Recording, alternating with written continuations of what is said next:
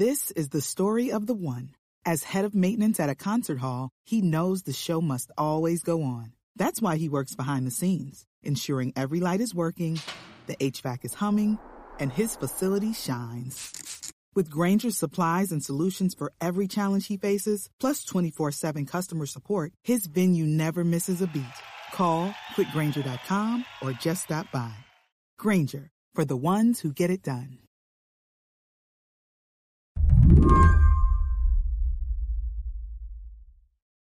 Another great day at Google.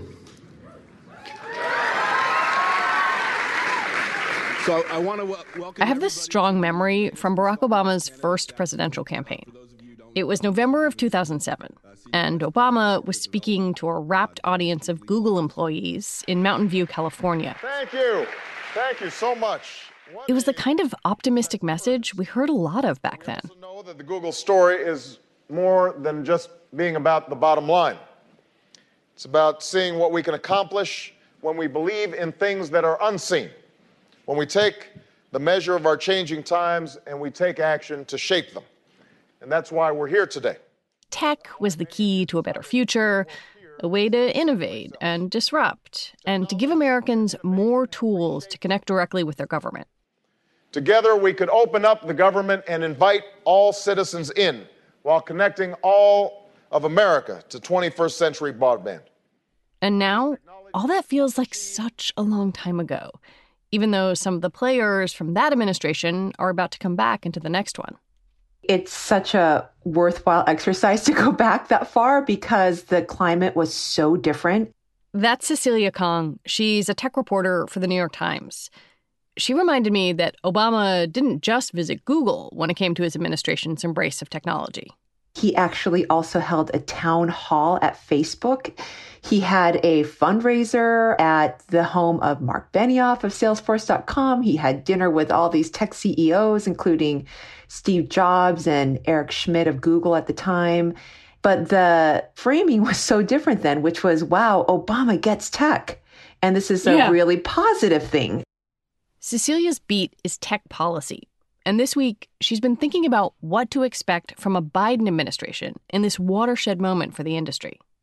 I have no doubt that the Biden administration will be much more aggressive than the Obama administration. Both parties think big tech is too big and has too much influence over how we live our lives. But that's just about the only thing they agree on. So if you're Joe Biden, what do you do? Do you listen to the progressives in your party, like Elizabeth Warren, who want to break up the big tech companies? Or the moderates who want something less drastic? And how do you work with Republicans who say tech companies are biased against conservatives? Today on the show, Biden and big tech. We talk with Cecilia about what the president-elect wants to do, who's advising him, and how Silicon Valley is already pushing back hard. I'm Lizzie O'Leary, and this is What Next TBD, a show about technology, power, and how the future will be determined. Stay with us.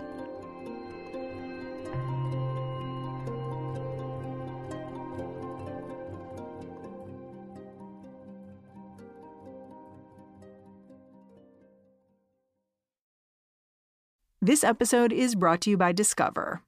When it comes to your finances, Discover wants you to know they are the credit card that is always there for you. With 24/7 U.S.-based live customer service, everyone has the option to talk to a real person anytime, day or night. Yep, that means no more waiting for, quote, normal business hours just to get a hold of someone. We are talking real service from real people whenever you need it. Get the customer service you deserve with Discover. Limitations apply. See terms at discover.com/creditcard. There's an idea in political coverage that if you really want to know the agenda of a candidate or president, the best place to look is at the people in their inner circle. Which is why I asked Cecilia about one of Biden's main tech advisors, Bruce Reed. He was Biden's chief of staff during the Obama years, and he has in recent years worked at a child advocacy group called Common Sense Media. And Common Sense Media is fascinating in that they have been really one of the biggest antagonists of Facebook these days. They've been on the forefront of a campaign called Stop hate for profit. And it's a campaign to get advertisers to essentially leave Facebook until it cleans up its act and starts to rid the site of disinformation and toxic content. And it's backed by people like the actor Sacha Baron Cohen. Yeah, I see him tweeting about it a lot. Yeah. And they're all working together. Lots of different groups. The ADL is part of this. There are a lot of different groups behind this effort. And the other thing that Bruce did in recent years is he was at the forefront and very involved in the formation of California's privacy law that was enacted in 2018. So he knows legislation around tech and he understands it on the state level, on the federal level, and he comes from a point of view that believes that there needs to be restraints. So he's a fascinating person to watch in that he's informing and very much directly in the ear of Biden. Next, you've got the people who will help get his government up and running. On Tuesday, the Biden-Harris transition team announced who would lead key task forces for various government agencies. The thing that was really fascinating to me is that there was a mix of many people with experience from the tech sector. And, you know, you have people who are coming from Amazon and from Dropbox, from the Chan Zuckerberg Initiative, which is the philanthropy run by Mark Zuckerberg and his wife, Priscilla Chan, and other tech companies. That said, the people who are involved in the agencies that directly affect the tech industry, they're definitely not Silicon Valley people. They actually are very seasoned antitrust and consumer protection people in Washington who have a real depth of knowledge in policy.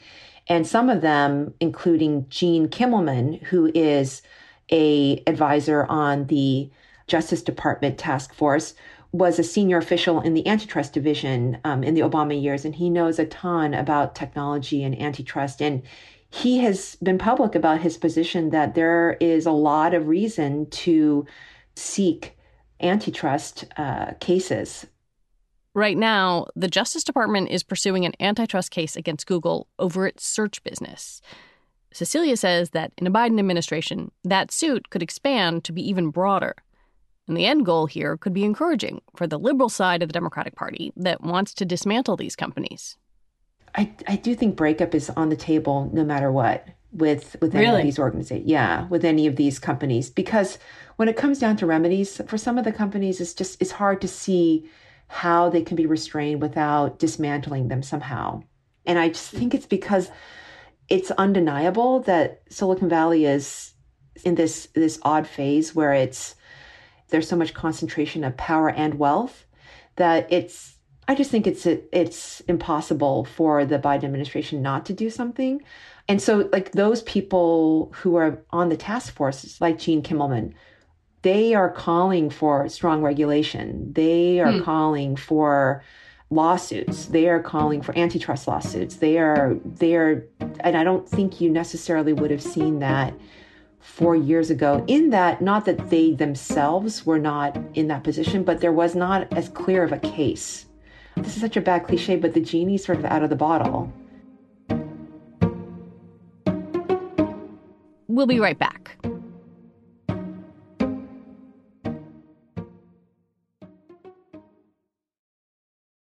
This episode is brought to you by Progressive Insurance. Hey, listeners, whether you love true crime or comedies, celebrity interviews, news, or even motivational speakers, you call the shots on what's in your podcast queue, right? And guess what? Now you can call the shots on your auto insurance, too. Enter the Name Your Price tool from Progressive. The Name Your Price tool puts you in charge of your auto insurance by working just the way it sounds. You tell Progressive how much you want to pay for car insurance. Then they'll show you a variety of coverages that fit within your budget, giving you options. Now, that's something you'll want to press play on. It's easy to start a quote, and you'll be able to choose the best option for you fast. It's just one of the many ways you can save with Progressive Insurance. Quote today at Progressive.com to try the Name Your Price tool for yourself and join over 28 million drivers who trust Progressive. Progressive Casualty Insurance Company and Affiliates. Price and coverage match limited by state law. With any new administration, there's always this tendency to kind of go through a laundry list of priorities. But I want to try and look at them differently because we're still talking about a divided Washington. So I'd like to lay out what a Biden administration could do on its own and what it would need Congress for. When you think about their top priorities, what could they knock out through executive actions or through federal agencies? I think a real out-of-the-gate goal for the Biden administration is to address the digital divide. The one sort of tech-related issue that they discussed in their transition documents is the need for universal broadband. So you can see a lot of funding coming from the Federal Communications Commission and other places like the Commerce Department, other agencies that do have funding and money to just really amp that up and make sure that the billions are out there to make broadband more affordable for people who may have it available in their area, but they can't afford it. And then also to get broadband out to areas where it doesn't even exist. And then I think the Biden administration has the benefit of the bully pulpit and telling the telecom companies, look, we're in a national emergency, make your broadband free for 2 months. I think that they have a position to just really sway the private sector in this moment when it comes to universal broadband. That said, to really make universal broadband a reality, and let's not kid ourselves, the digital divide has been like a 2-decade problem. It's tens of billions of dollars have been spent on trying to get broadband to every home in America, and every administration, including the Trump administration and the Obama administration, has failed. So what would that take to make that really a reality, like a permanent universal broadband reality? I think it takes a massive funding package from Congress. So like many, many things, all of that hinges on what happens in Georgia. If the Democrats pick up Senate seats in Georgia's special election in January, that would give Biden extra muscle to be able to change tech policy. But there are some other things Cecilia expects him to do right out of the gate. The Trump administration has an executive order on social media in Section 230, but it's all based on what the Biden administration would probably describe as all the wrong reasons for why they're doing it. So they would roll that back, this executive order. The other thing that they would do is continue and potentially expand the antitrust investigations and the orders and the lawsuits against the big tech companies. Out of all his tech policies, Biden's stance on Section 230 of the Communications Decency Act is perhaps his most extreme. Section 230 shields companies like Facebook and Twitter from liability for what third parties say on their platforms. And frankly, it's key to these companies' business models. And back in 2019, Biden was asked about it. He simply said, I think it should be revoked. He used the word revoked. That's a big deal. It's a big deal. So everybody was flipping out and saying, wow, if the Biden administration completely takes away Section 230 and this important legal shield, then where does that leave us? That leaves us to a flood of lawsuits, potentially, for hosting, let's say Facebook hosted Alex Jones, and Alex Jones told people, and these are all true stories. Alex Jones was talking about how Sandy Hook was a conspiracy theory.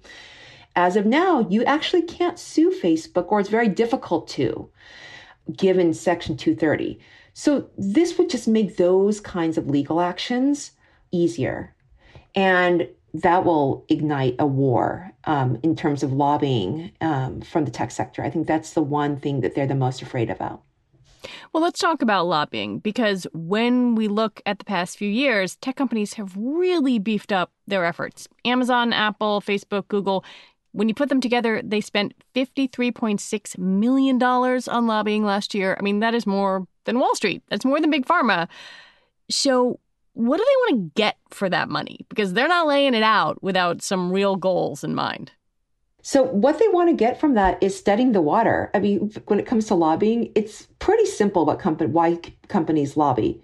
They want to protect their businesses from regulation, or they want to attach regulation to their rivals. They are going to lobby very vigorously against data privacy rules that are too strong. They will say, we're cool with data privacy regulation law, but they'll lobby on the details to make it really watered down and to make it very, very beneficial for them. So this is winter is coming, but we just want to kind of shape it a little bit because we know we can't get out of the spotlight completely. Oh, yeah. This is this is winter is coming, but, we are going to ensure that we are the most protected in this storm.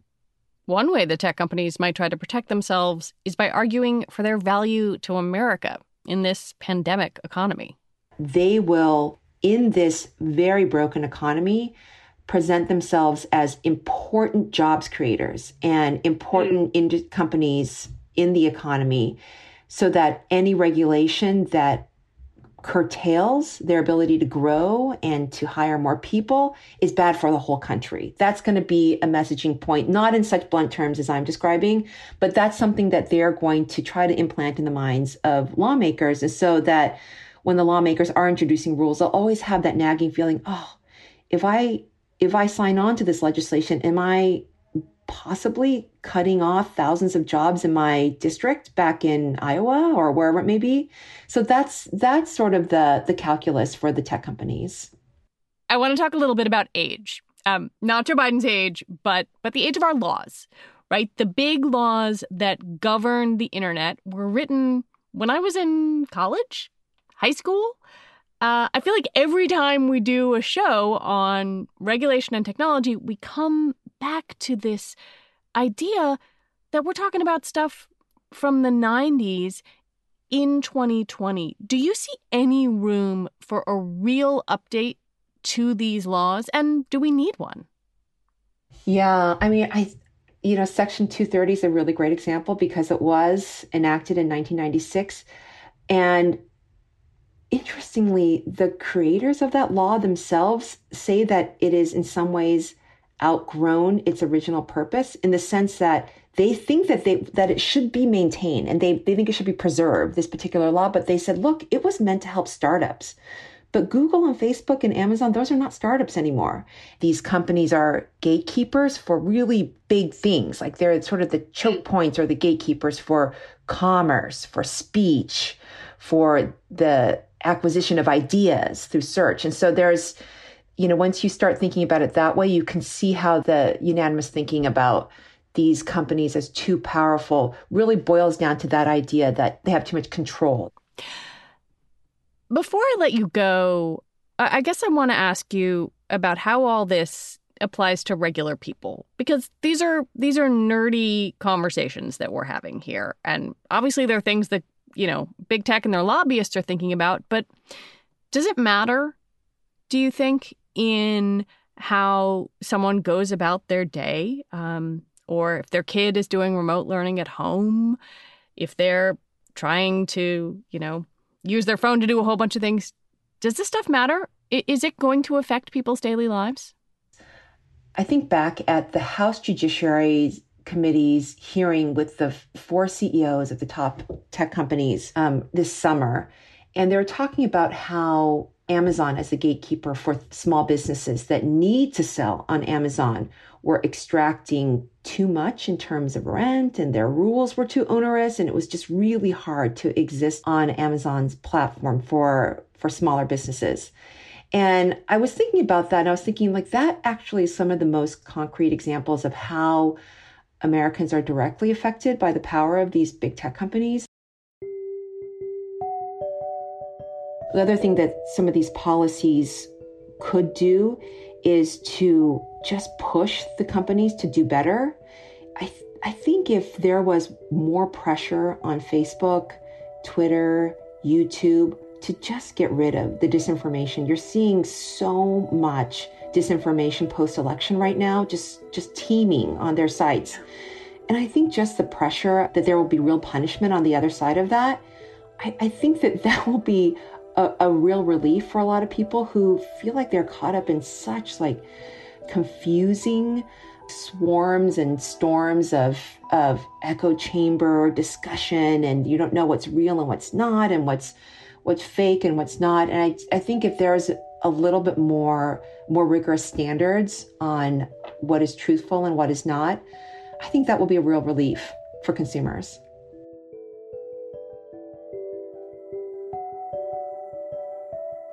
Cecilia Kang, thank you so much. You're welcome, Lizzie. Thanks for having me.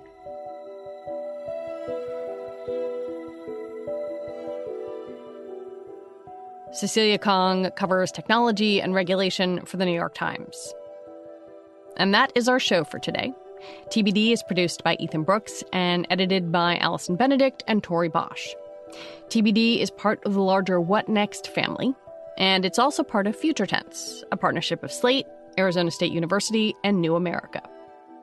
Have a great weekend, and Mary Harris will be back in your ears on Monday. I'm Lizzie O'Leary. Thanks for listening.